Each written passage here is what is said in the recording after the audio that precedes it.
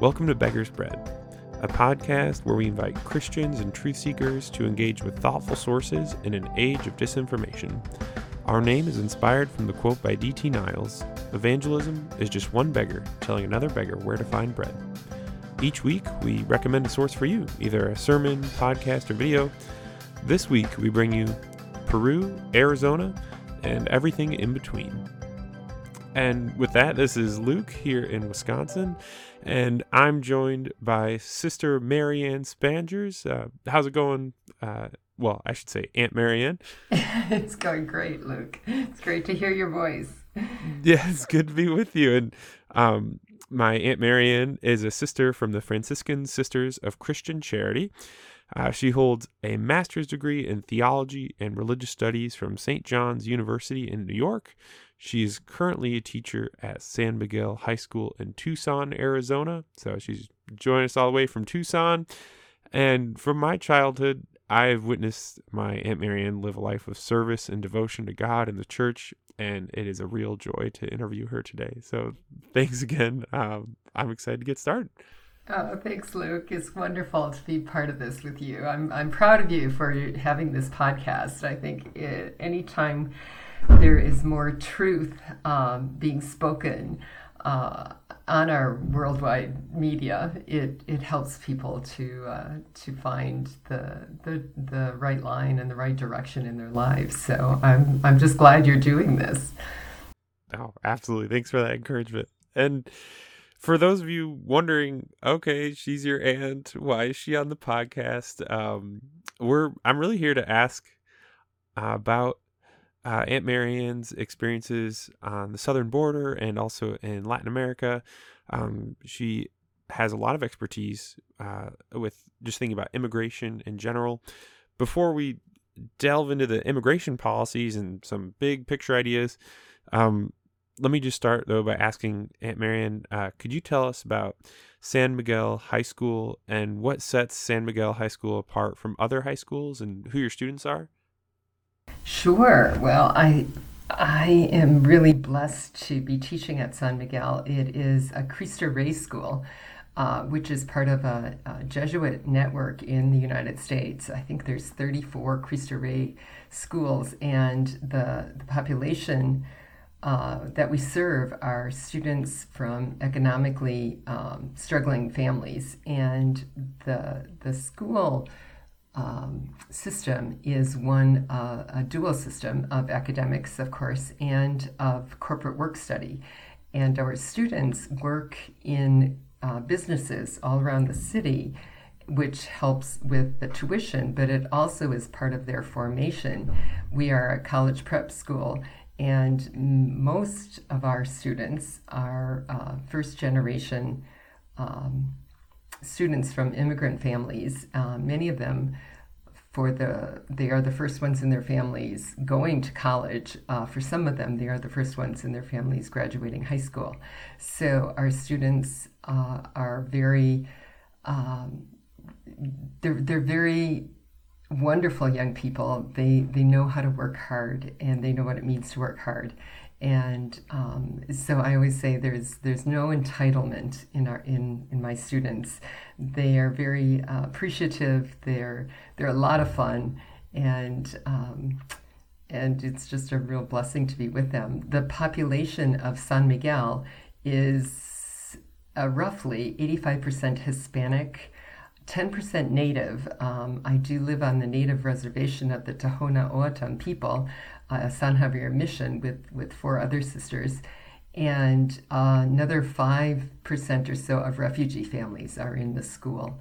So we have a population of students that understand that life is not always something that is planned or is definitely not easy, but there is also a lot of love and a lot of family support that I find among our students, and the families are very proud of them for their hard work, and they're receiving their education and working for their education so that they will be able to continue helping their families once they get a college degree, which I have witnessed, and it's just a really neat system, and I'm really blessed to be part of it. Wow, that sounds like a really wonderful place. But definitely a place where it sounds like you'd have to have a lot of grit to get through that. I mean, working and doing school, definitely more. I think I was very fortunate to just focus on my studies. I really didn't have to work while I was in high school. I love the word grit. Well, the work is actually incorporated into the week. So one day a week, our students work basically 8 to 4:30 jobs. So they are bused with little minivans to their different places of employment, and then brought back to the school at the end of the day. So the work portion is integrated into the school, the academic week, which makes you're right, makes their academics a little bit more demanding because they have one less day of in school classes, so they have to stay with the program academically as well. So yeah, your observation is really a good one. And how long, I forgot to put this in our questions ahead of time, but how long have you been teaching at San Miguel, and what topics are you teaching typically? This is my 7th year, and this year I am teaching a course on ecclesiology with the seniors. Prior to that, I had been teaching juniors morality and social justice. So this semester with the seniors, it's an ecclesiology course, and the second semester is spirituality and world religions. We'll look at that the last 6 weeks. So it's a great learning curve for me. So I'm teaching theology, basically juniors and seniors, since I've been here. Got it. And before your time at San Miguel, remind me, I believe you were teaching in Wisconsin as well, or different places? I was. Prior to San Miguel, I had been teaching at our college, Silver Lake College of the Holy Family, as an adjunct, teaching in their theology department for a few years. And at the same time, I was on the vocation formation team for my congregation. So I was the vocation director for 7 years, 7 or 8 maybe, which was walking with young women, discerning if giving their life to the Lord as a Franciscan sister was the direction for them. So it was kind of a combination of the two. And then the adjuncting, as we know, adjuncting is when is needed, you're needed, and when you're not, you're not. And one of the sisters that was studying in Rome had returned, and so my time of adjuncting had come to a conclusion. And at that time, it was 2015, and there were a lot of unaccompanied minors being brought over and coming to the southern border. And I contacted the Franciscans Franciscan friars who have a parish down in McAllen, and they were at the time helping with the immigrants through Catholic Charities. And Sister Norma Pimentel, who is a nationally known advocate of immigrants, was running the outreach, and they were in need of volunteers. And so I was in between positions, and my community supported me in going down to McAllen and living with the Franciscan sister down there, and working in the Sacred Heart outreach for immigrants being released from ICE on the Texas Mexican border by the Rio Grande there. So I was down there for about 6-7 months as a volunteer. So that was a very powerful experience.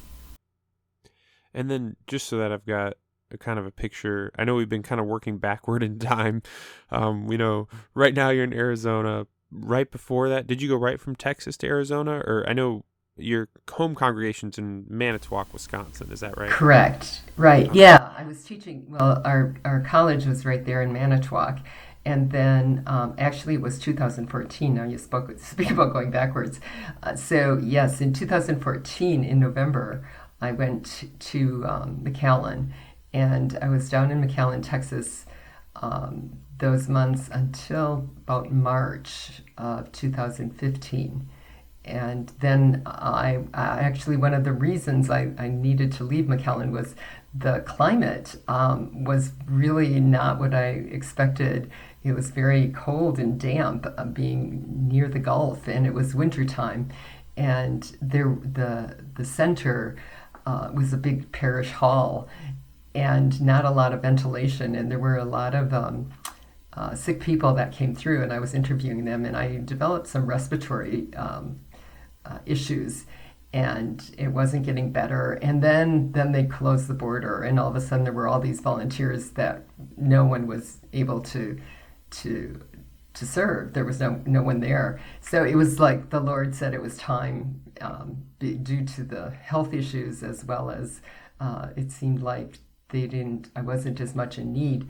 So I talked to my leadership in Manitowoc, and thinking I'd go back there, and they suggested I go to Tucson, where the air is drier, and have time with our sisters here, and hopefully my health would improve, which is exactly what happened. So then I came to Tucson and continued working with Catholic Charities, with the immigrant population, again being released from ICE, the authorities in Tucson. There's an outreach center, and so I worked for a number of months with the people there, and doing very much the same as what I was doing in Texas. And then an opening came for teaching theology, and that is my love is teaching, and my profession is teaching. So I applied and was hired, and because it's very close to the convent where the sisters teach at a grade school here on the reservation. So it worked out great. It was the Lord made it all happen. So now I'm teaching students of families who are immigrants. So God just keeps opening up all kinds of doors and windows, and using me as I hope He wants me to be used. Absolutely. And can you tell us a little bit? I know I've been jumping around so much, and I know you've also spent time in Peru back in the 90s, but this, before I keep jumping around, can you tell us a little bit about that time that you volunteered in Texas, and also before you took the teaching position, what that was like, what those experiences were like? As I said, I think they were some of the most powerful experiences I had, Luke. It's encountering families, and it was mostly families that we worked with. There were some individuals, especially young people, but most of the young people under 18 were put into another holding place by the government because they were minors. But it was a lot of families that I encountered, young families with children. There were some elderly as well. So the experience is one of encounter, of getting to know people personally. And I would do a lot of the intake, and so we'd be sitting across the table from each other.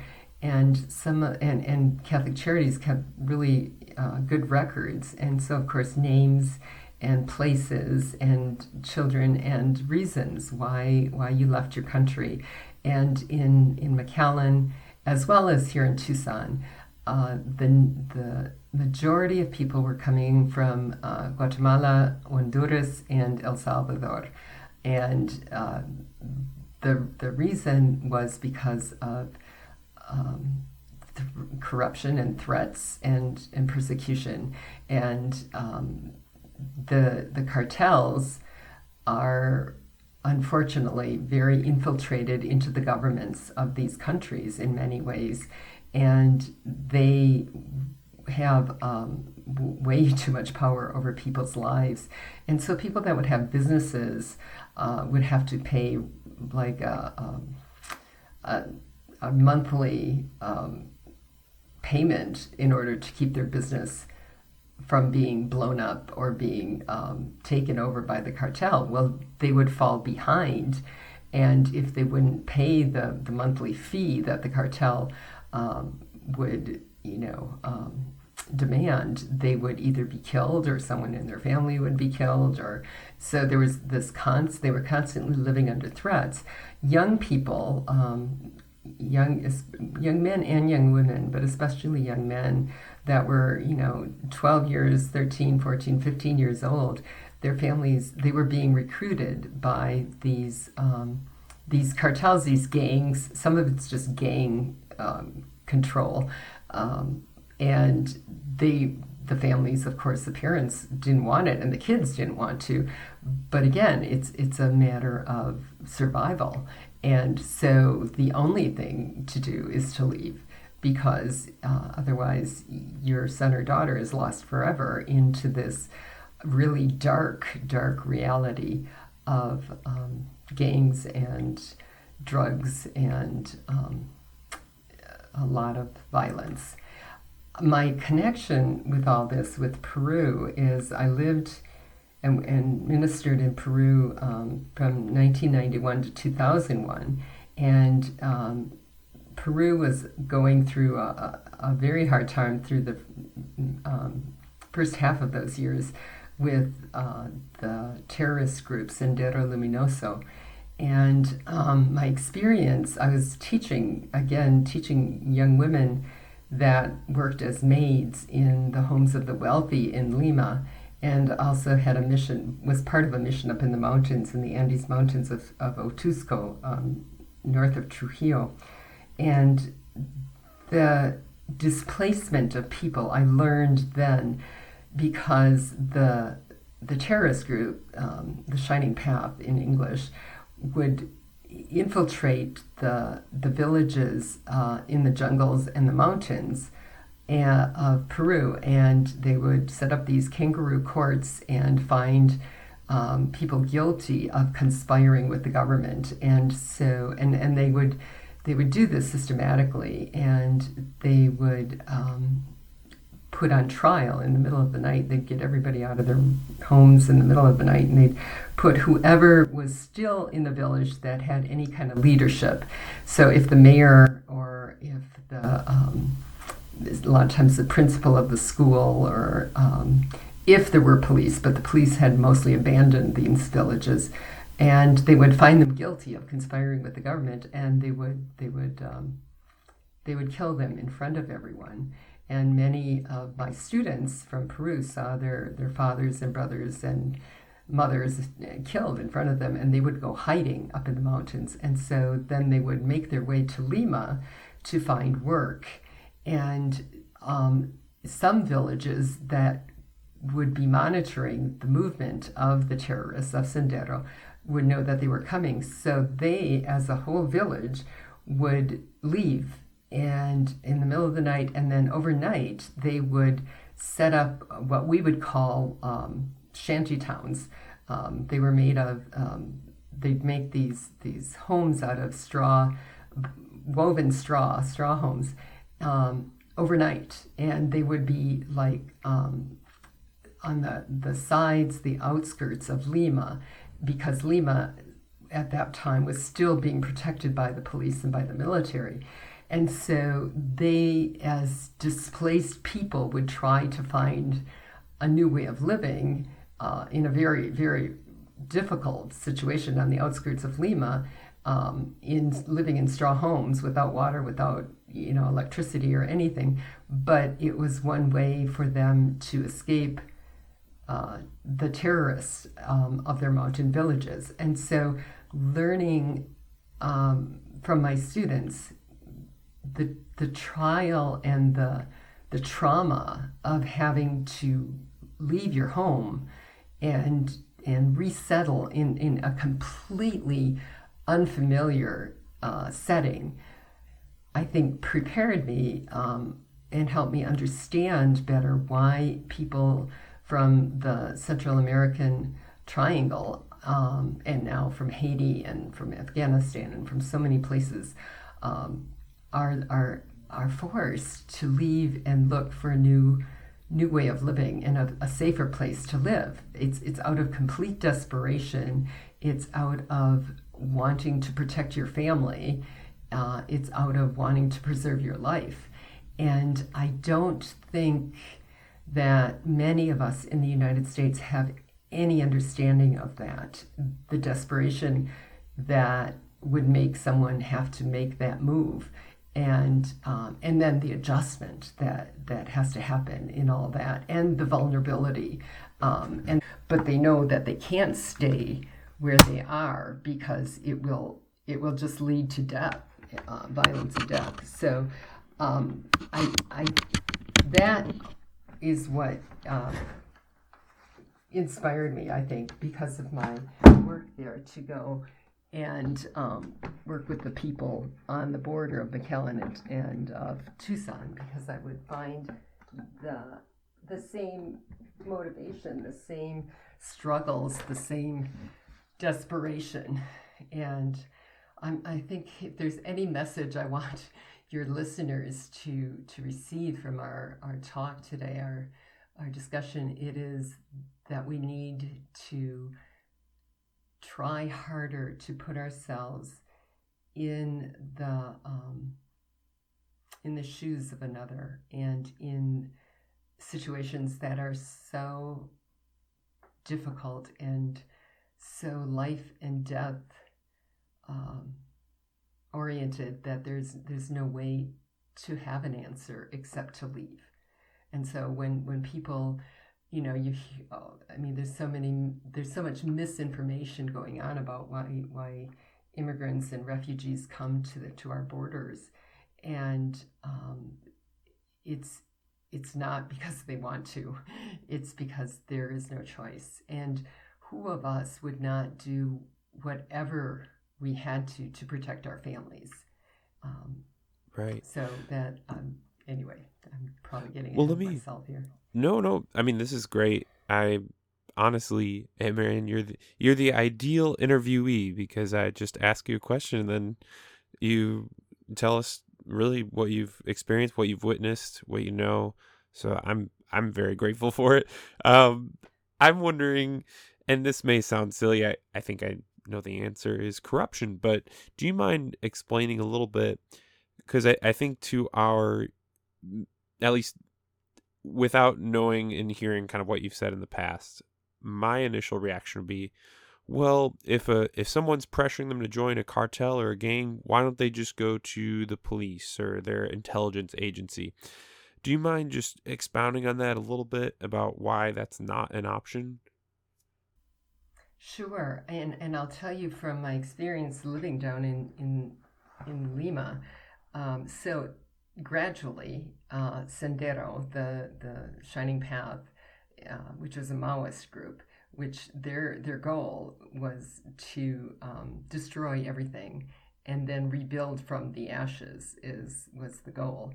And they were doing that in Peru, and they were, anyone in their way, they were eliminating, killing, and their tactics were such that they would recruit from the poor areas, young boys and girls, and they would tell the parents, if and basically pick them up off the street and say, you're gonna be part of our movement, part of the group, the terrorist group. They wouldn't call themselves terrorists, but everybody else did. And they would tell the parents, if you object, if you cause a fuss, we will kill your child. And they would tell the children, and these are kids as young as 10 or 12 years old, and they would say, if you cause a fuss, you don't do what we tell you to do, we'll kill your parents. And they would, and that happened. And so a lot of this is done through intimidation and violence and murder and killing. And so then they would take these young kids and they would brainwash them. And we always knew when, and eventually, so they were able to take a large control of the villages and the towns in the mountains. And their goal was to make their way through Lima to Lima and to cut off Lima from the rest of the country, meaning no more imports, no more exports, no more food, no more, and they were achieving that. And we knew that they were there in Lima. And the reason we would know this is a variety of reasons. One, the way, and I'm sorry I'm gruesome, but some of this is just too real that you can't not speak about it. Indoctrinating, brainwashing young people to become part of the terrorist group is they would make them kill animals, cats and dogs, with their bare hands, strangling. And then they would hang the animals by the power lines or by trees. And then you knew when you woke up in the morning and you saw these dead animals that Sendero was out there. And they would do that as a fear tactic to everybody that lived in the neighborhood. They would also blow up the power grids. And so they would cause, all parts of the city to be in darkness. And, Lima is, I don't know how many million people, about 8 million people or so. So, and then when things are dark, there's more violence going on. So going to the police, first of all, in the villages up in the mountains and the jungle, the police abandoned the people because they knew they'd be killed. And so there were no police to go to. So if you lived up in one of these villages, which would be like in Wisconsin, our farm cities, up north that are not as populated, but they're still, They still got a county police and sheriff and. Right. And so there were no police, there were no authorities, and so then that's a problem because when you come to seek asylum in the United States, you need to have your complaints and you need to have it proven that you went to the police to get help. Well, there's no police to go to. So there's nobody to register your complaint that you're being threatened by this terrorist group. Okay. So that was one thing. Then in the shanty towns, as we would call them, the barrios, we'd say, around Lima, the police were many times part of Sendero, again, having to be paid off because the police would pay off the terrorists so that they would leave them alone. And so not that they wanted to be corrupt, but if you didn't pay them off, then you'd get killed. And the same with businesses. And the same happened to the school I was teaching at in Maria Reina. It was a school of 2,000 students, grade school and high school. And the superintendent, who was a good friend of the sisters, and we lived right at part of the compound in Lima there. Our convent was part of the whole school system there. One evening he came and asked to talk to us, and he often would ask for prayer and would just confide. And he sat down at the table and he said, they came to see me. And I hadn't been in Peru as long as some of the other sisters. I said, well, who came to see you? And he said, well, Sendero. And I was like, what?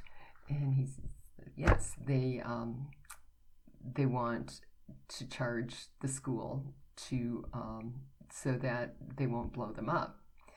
Pay a regular amount every month, and then they won't put car bombs in Lima. The big deal was car bombs, is how they did. And I looked at him, he said, I'm not sure what I'm going to do. And I looked at him, I said, well, you can't pay them off. And he said, and if I don't, I have over 2,000 young people and teachers. It was a horrible dilemma that he was in. And And then if you go to the police will just say, well, there's nothing we can do because it's out of our control. And mostly, or they'd say, we'll send patrols around to watch. Well, what good's that going to do after they blow up your buildings? So it's the difficulty with the government and the law enforcement.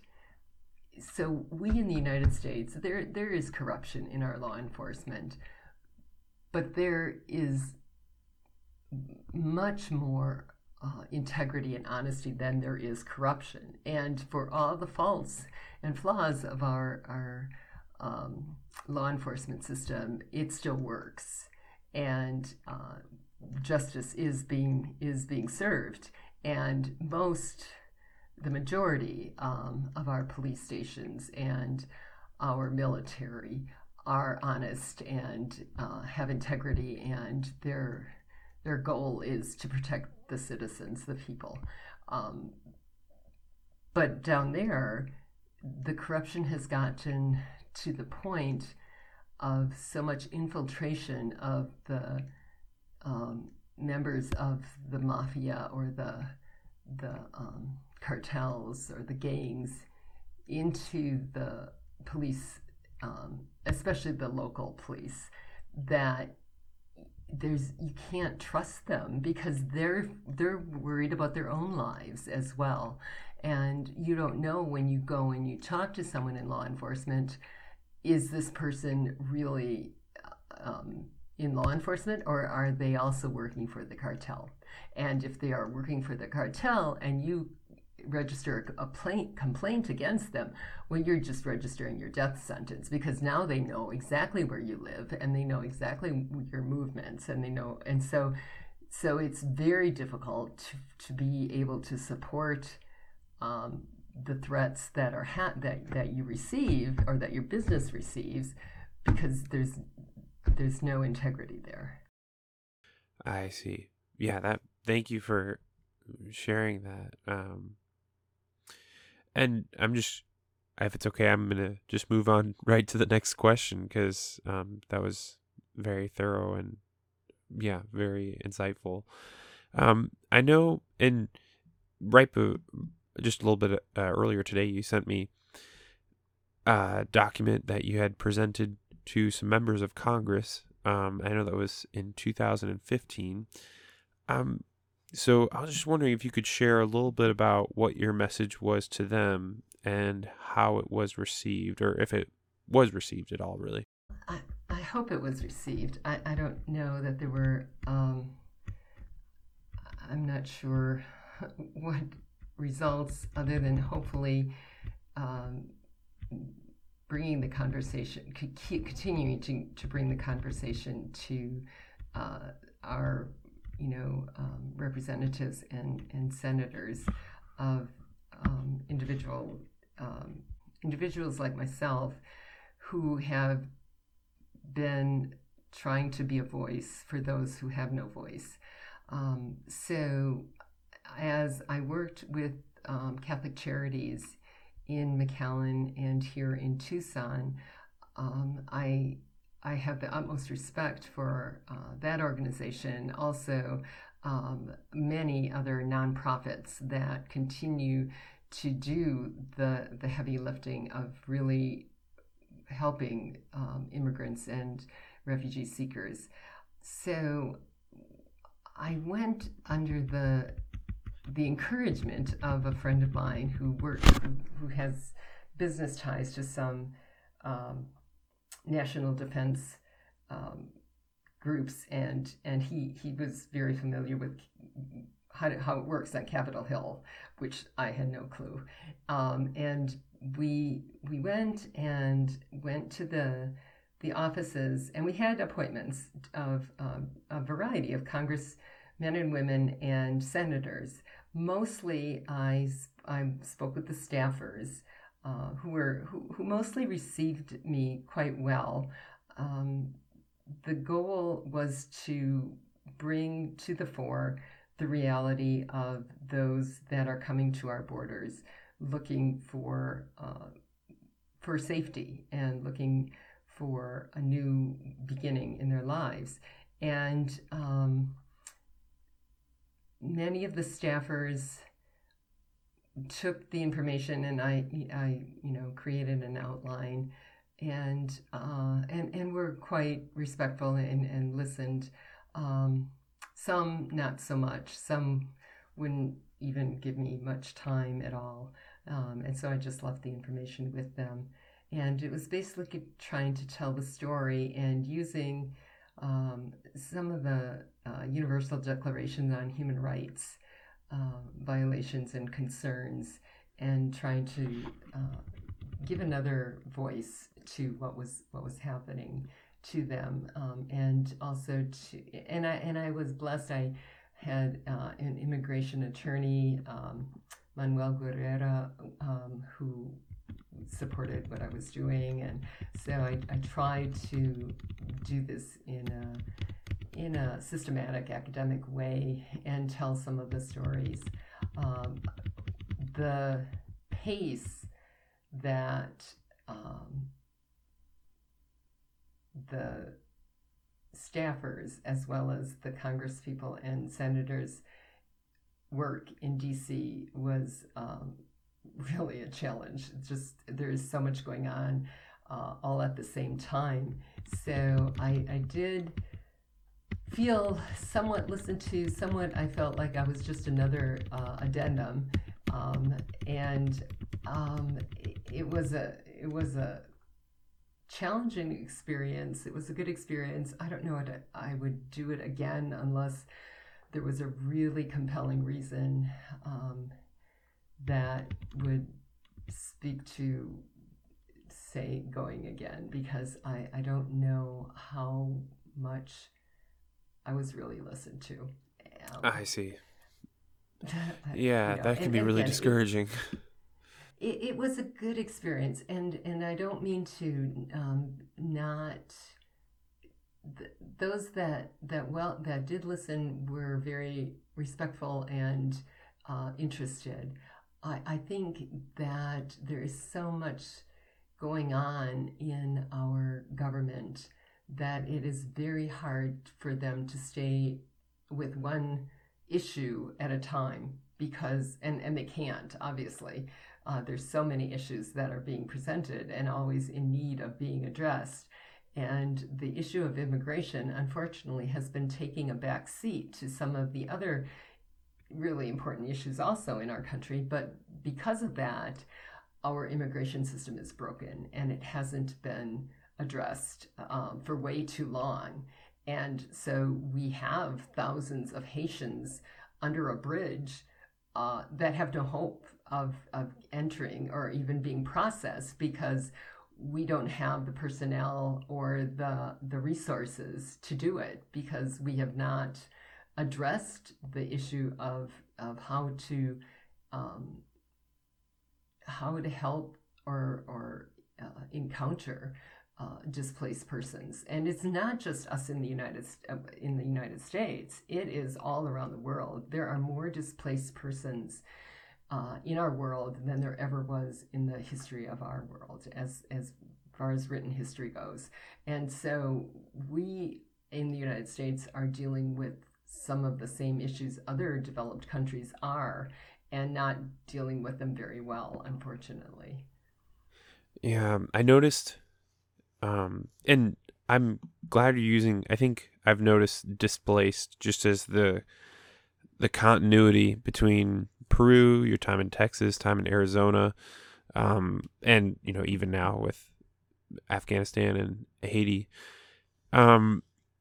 I did want to ask you, I was looking at the document that you sent me and that you presented. I know, again, this is back in 2015, but you mentioned in it something called Operation Streamline, which came all the way from 2005. Do you mind just talking about that briefly?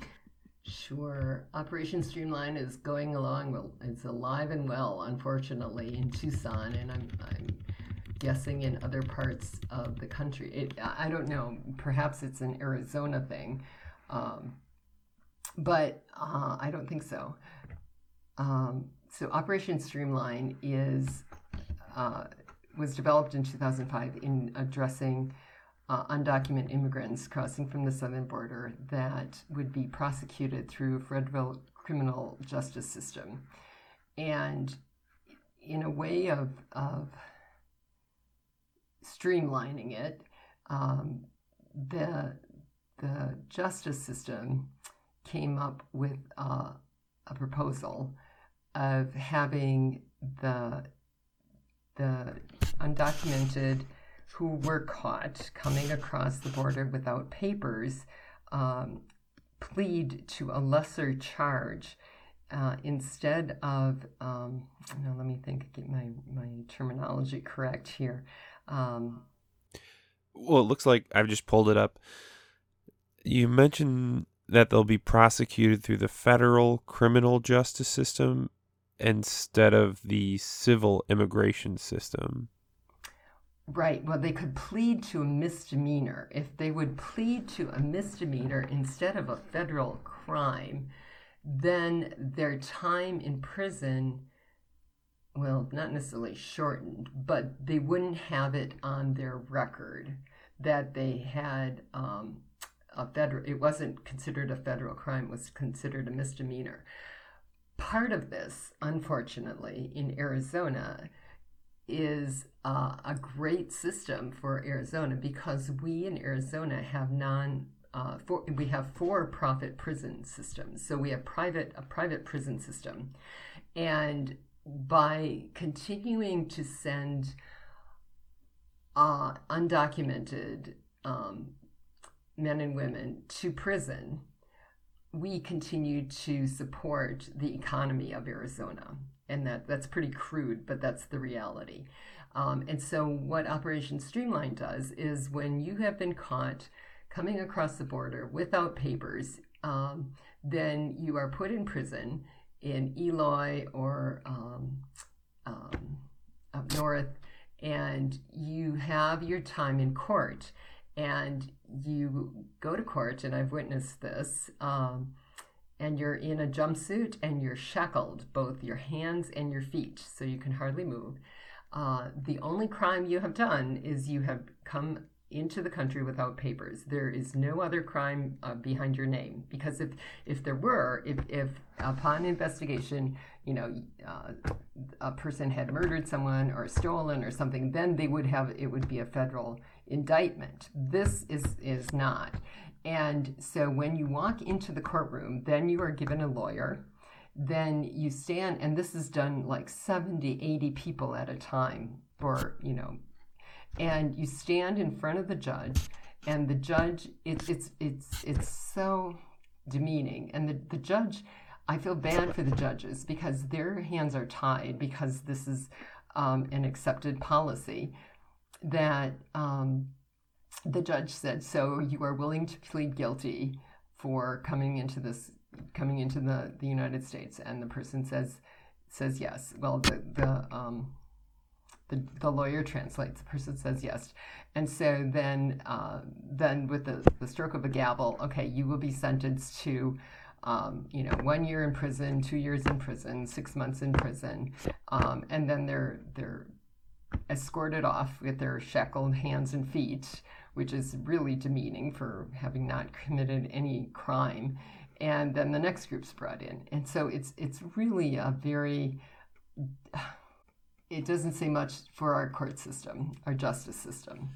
I see. But it's a way of dealing with people in a swift way, and it keeps the prison system alive and well, because then the taxpayers pay for people that are being indicted, and these for-profit prisons are the ones that make all the money, and then the money is kept inside the state.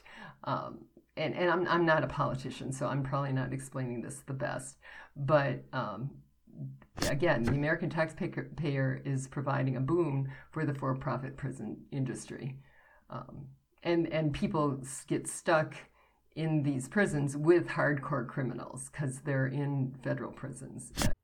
Right. It's certainly not helping them adjust to a new place or not. Well, let me ask this question. because there's a couple questions that I'm really grateful for everything we've been talking about, but let me ask, when someone lives in the United States as an undocumented immigrant, so let's say, I don't know, perhaps they aren't, if they go to prison or not, how is their life different from documented immigrants and from American citizens? Well, there's always a fear. There's always a fear that you're going to be caught and get sent back. There are no. Okay, so during this time of COVID, the government was helping those that lost jobs or those that got sick. There is no help for undocumented, and you can't apply for any kind of help. And so they are among the poorer of the poor in our country. And many of them are contractors, self-contractors. So people will get jobs doing yard work or lawn care or landscaping or construction or hotel work, restaurant laborers or day laborers a lot. And so when that job disappears, then you don't have any recourse. There is nothing besides, although you do pay income tax. So undocumented workers are paying into our system, but they are getting zero benefits. I'll give you some examples from my students. So some of the family members of some of my students are not documented, and they have been living in the United States 20, 30 years, 15, 20, 30 years. Okay. So one day, this happened a couple of years ago. So one day, 2 years ago, one of my students is late coming to class, and she's visibly upset. And during break, I just, pulled her aside and said, what's going on? What happened? We were stopped because, I don't know, the mom didn't use the flashers or the direction signal on time or something. So they're on the highway, on a highway, and the police stopped them. And they ask the mom for her papers, which they don't have the right to do, but they did. And she doesn't have them with her. She's not documented. She doesn't say that, and because of that, and she doesn't, I don't know if she doesn't have a driver's license because she can't get one because she's not documented. Now they have been living in the United States. Oh gosh. My student was 17, so probably 20 years. And, working, family lives there, raising her children. And so they left the girls, my student, junior in high school, and her two sisters, who were in grade school, on the side of the road. And the police called an uncle to come get them, while they took mom to prison, to jail, to get it sorted out. And so these young ladies are being traumatized because out of nowhere, one day that was just ordinary, like every other day, their mother was picked up and was now going to be deported. And one thing our country does do quickly is deportations, and many people are deported within 24 hours. And so that fear of having your whole life taken out from under you after having lived in an established community, raising your children, is very real. And I've experienced it with my students and others more often than not. And that is a reality that I don't think any of us who are citizens of this country can conceive. that one day on your way to school or taking your kids somewhere, you could get picked up and be deported to a country that you never ever even grew up in, because mom came over as a young girl who was from parents who were not documented. So she was a DACA person. And so her whole life was living in the United States and, married and raised her family. And now all of a sudden she's being deported because she has no papers. And the fact that she has been a law-abiding citizen and has been contributing to the community and raising her children. And then what happens to the children? If dad is in the picture and if he's working, how is he going to take care of the kids while the kids are not in school? And so many times, especially if it's single parent families, the children become wards of the state. So they get put into the foster system. So you tell me that that's good for our country, that we disrupt families and put their children into foster care? And it's just the whole cycle gets all out of whack, for not a better way to say it. I don't know. That's a long response to your question. No, that's I really appreciate it. Again, I think my general philosophy on interviews, and I know I mentioned this to you before we started, but for our listeners, is really to hear the most from people I'm interviewing, because everybody gets to hear me out of the other episodes, and I'm not the expert. I don't have all the expertise or experience, so I'm very grateful for it. Kind of pivoting, because very clearly this is a very broken system. Or I know sometimes people will say a system is designed for the results it's getting, so you could say it's working very well for what we're getting, but we could say it's a system that is not good. What is, and I know this, we can continue. Any lingering thoughts on anything, please, go ahead and mention them. But what is your desire for America and how it could change the way we help immigrants, whether that's with our border, undocumented immigrants, people who are already here, your desire for Central America? I know that's kind of a lot of questions all at once, so I know it's a big question. Well, I think, Luke, the latest insights that keep coming to me are that we're not doing ourselves any favors by our immigration system. And I say that because our country is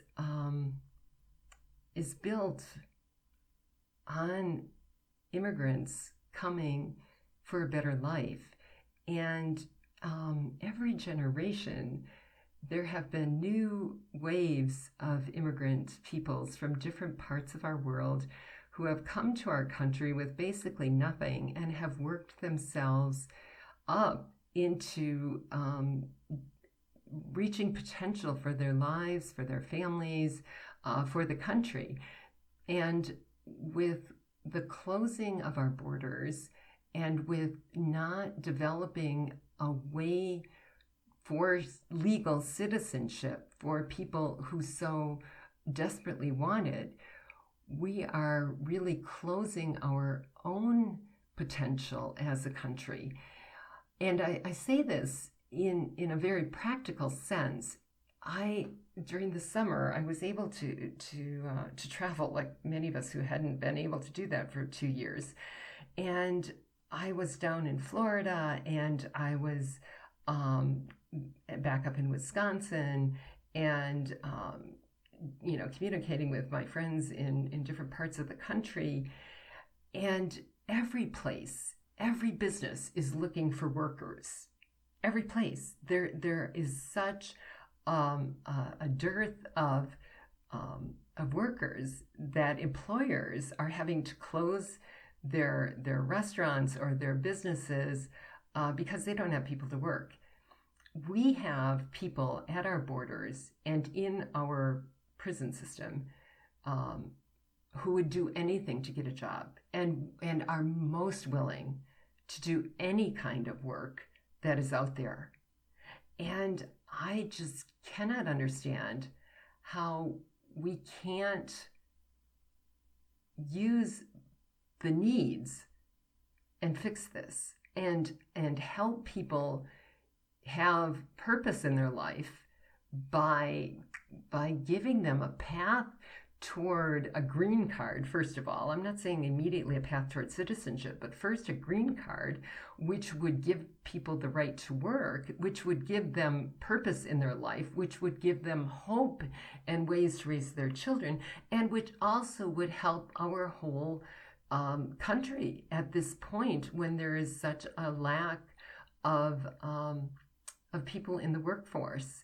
And so I think we as a country are not doing ourselves any favors by our inability to find a better way to reach out to those who are at our borders, who are asking for an opportunity. That is from a purely practical, realistic point of view.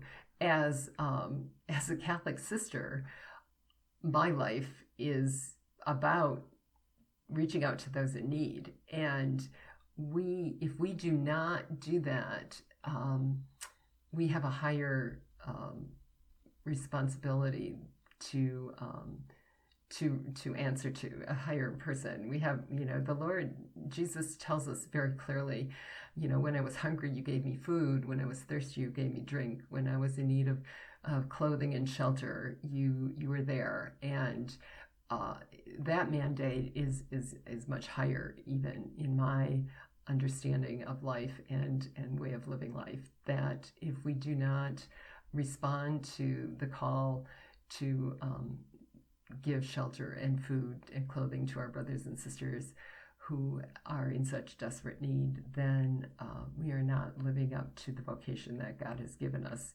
of belonging to God as a son and daughter, because these are his sons and daughters as well. So there's a layer of importance that I would put regarding your question. So my hope is that good people continue to take that seriously. And look, I have seen so many groups of people and individuals who are reaching out and who are donating time and food and resources to those in need. So there is a lot of hope, and there are a lot of good people that no one has any clue. And I have to say, I experienced that so much, even those months that I was down in McAllen. Friends, relatives, acquaintances, they would send resources and send food and send clothing and send money and say, use it for those in need, use it for those in need.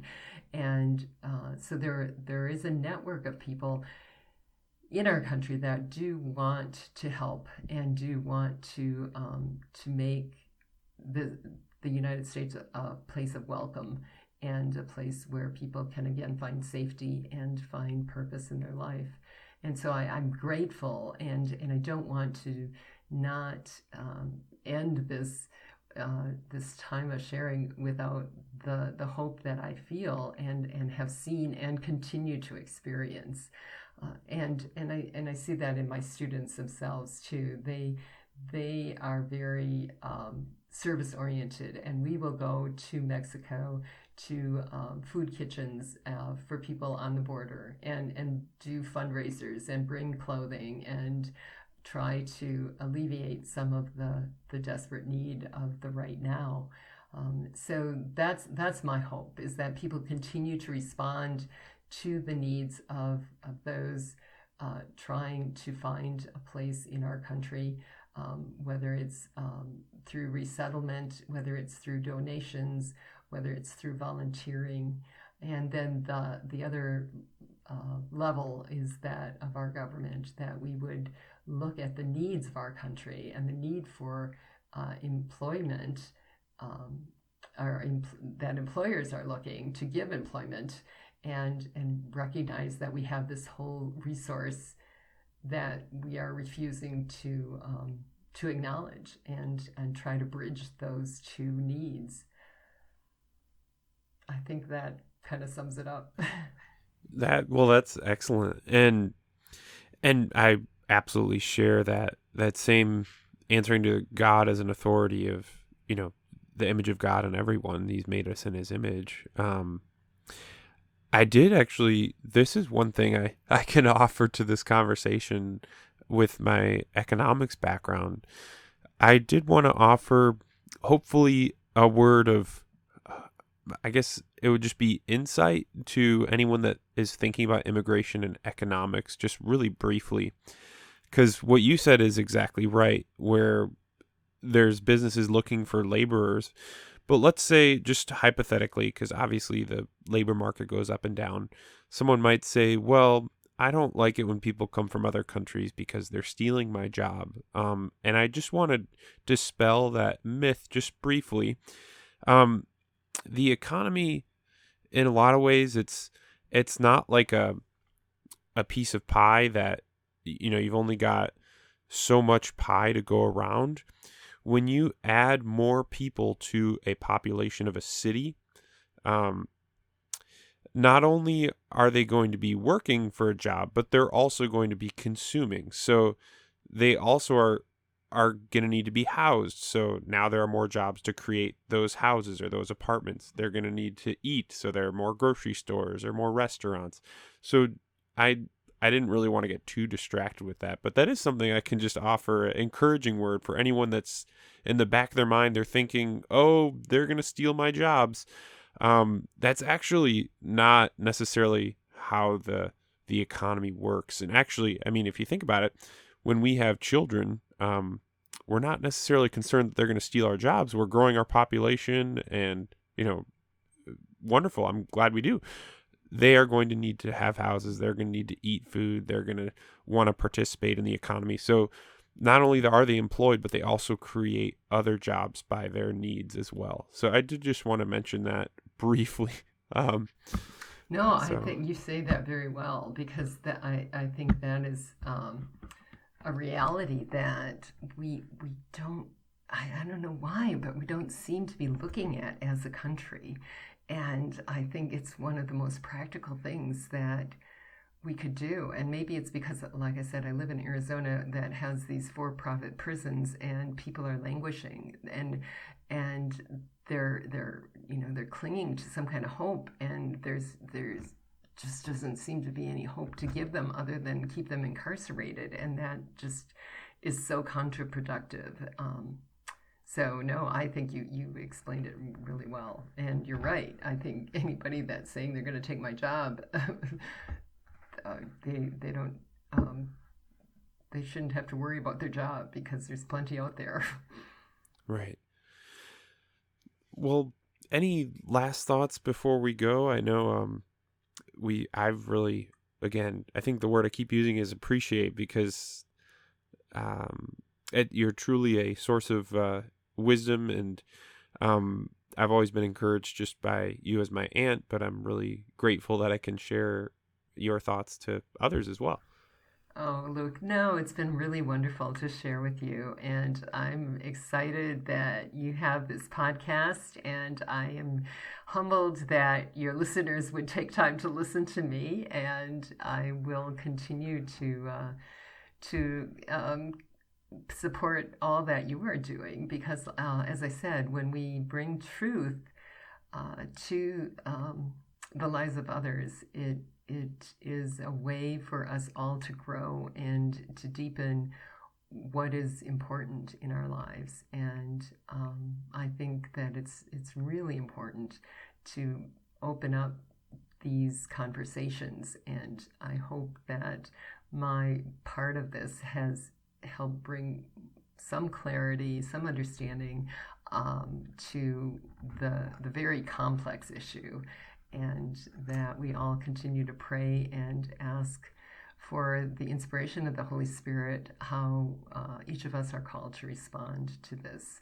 And for those that feel it's too daunting, prayer is a very powerful response to looking at the needs of others and at the displaced people in our world. So I really am appreciative and grateful, and appreciate your patience and being able to connect through all this time, and look forward to listening to more of your really well-prepared podcast. So God bless you, and thank you. Oh, thanks, Marianne. And thank you, everyone who has stuck with us for this episode. I am really glad that it could be a longer one, because I think it's one of those conversations that we intentionally want to take some more time to think about. And with that, that'll be our episode for this week. If you want to join us next week, we will be bringing you Purity Reimagined. So we'll see you next week.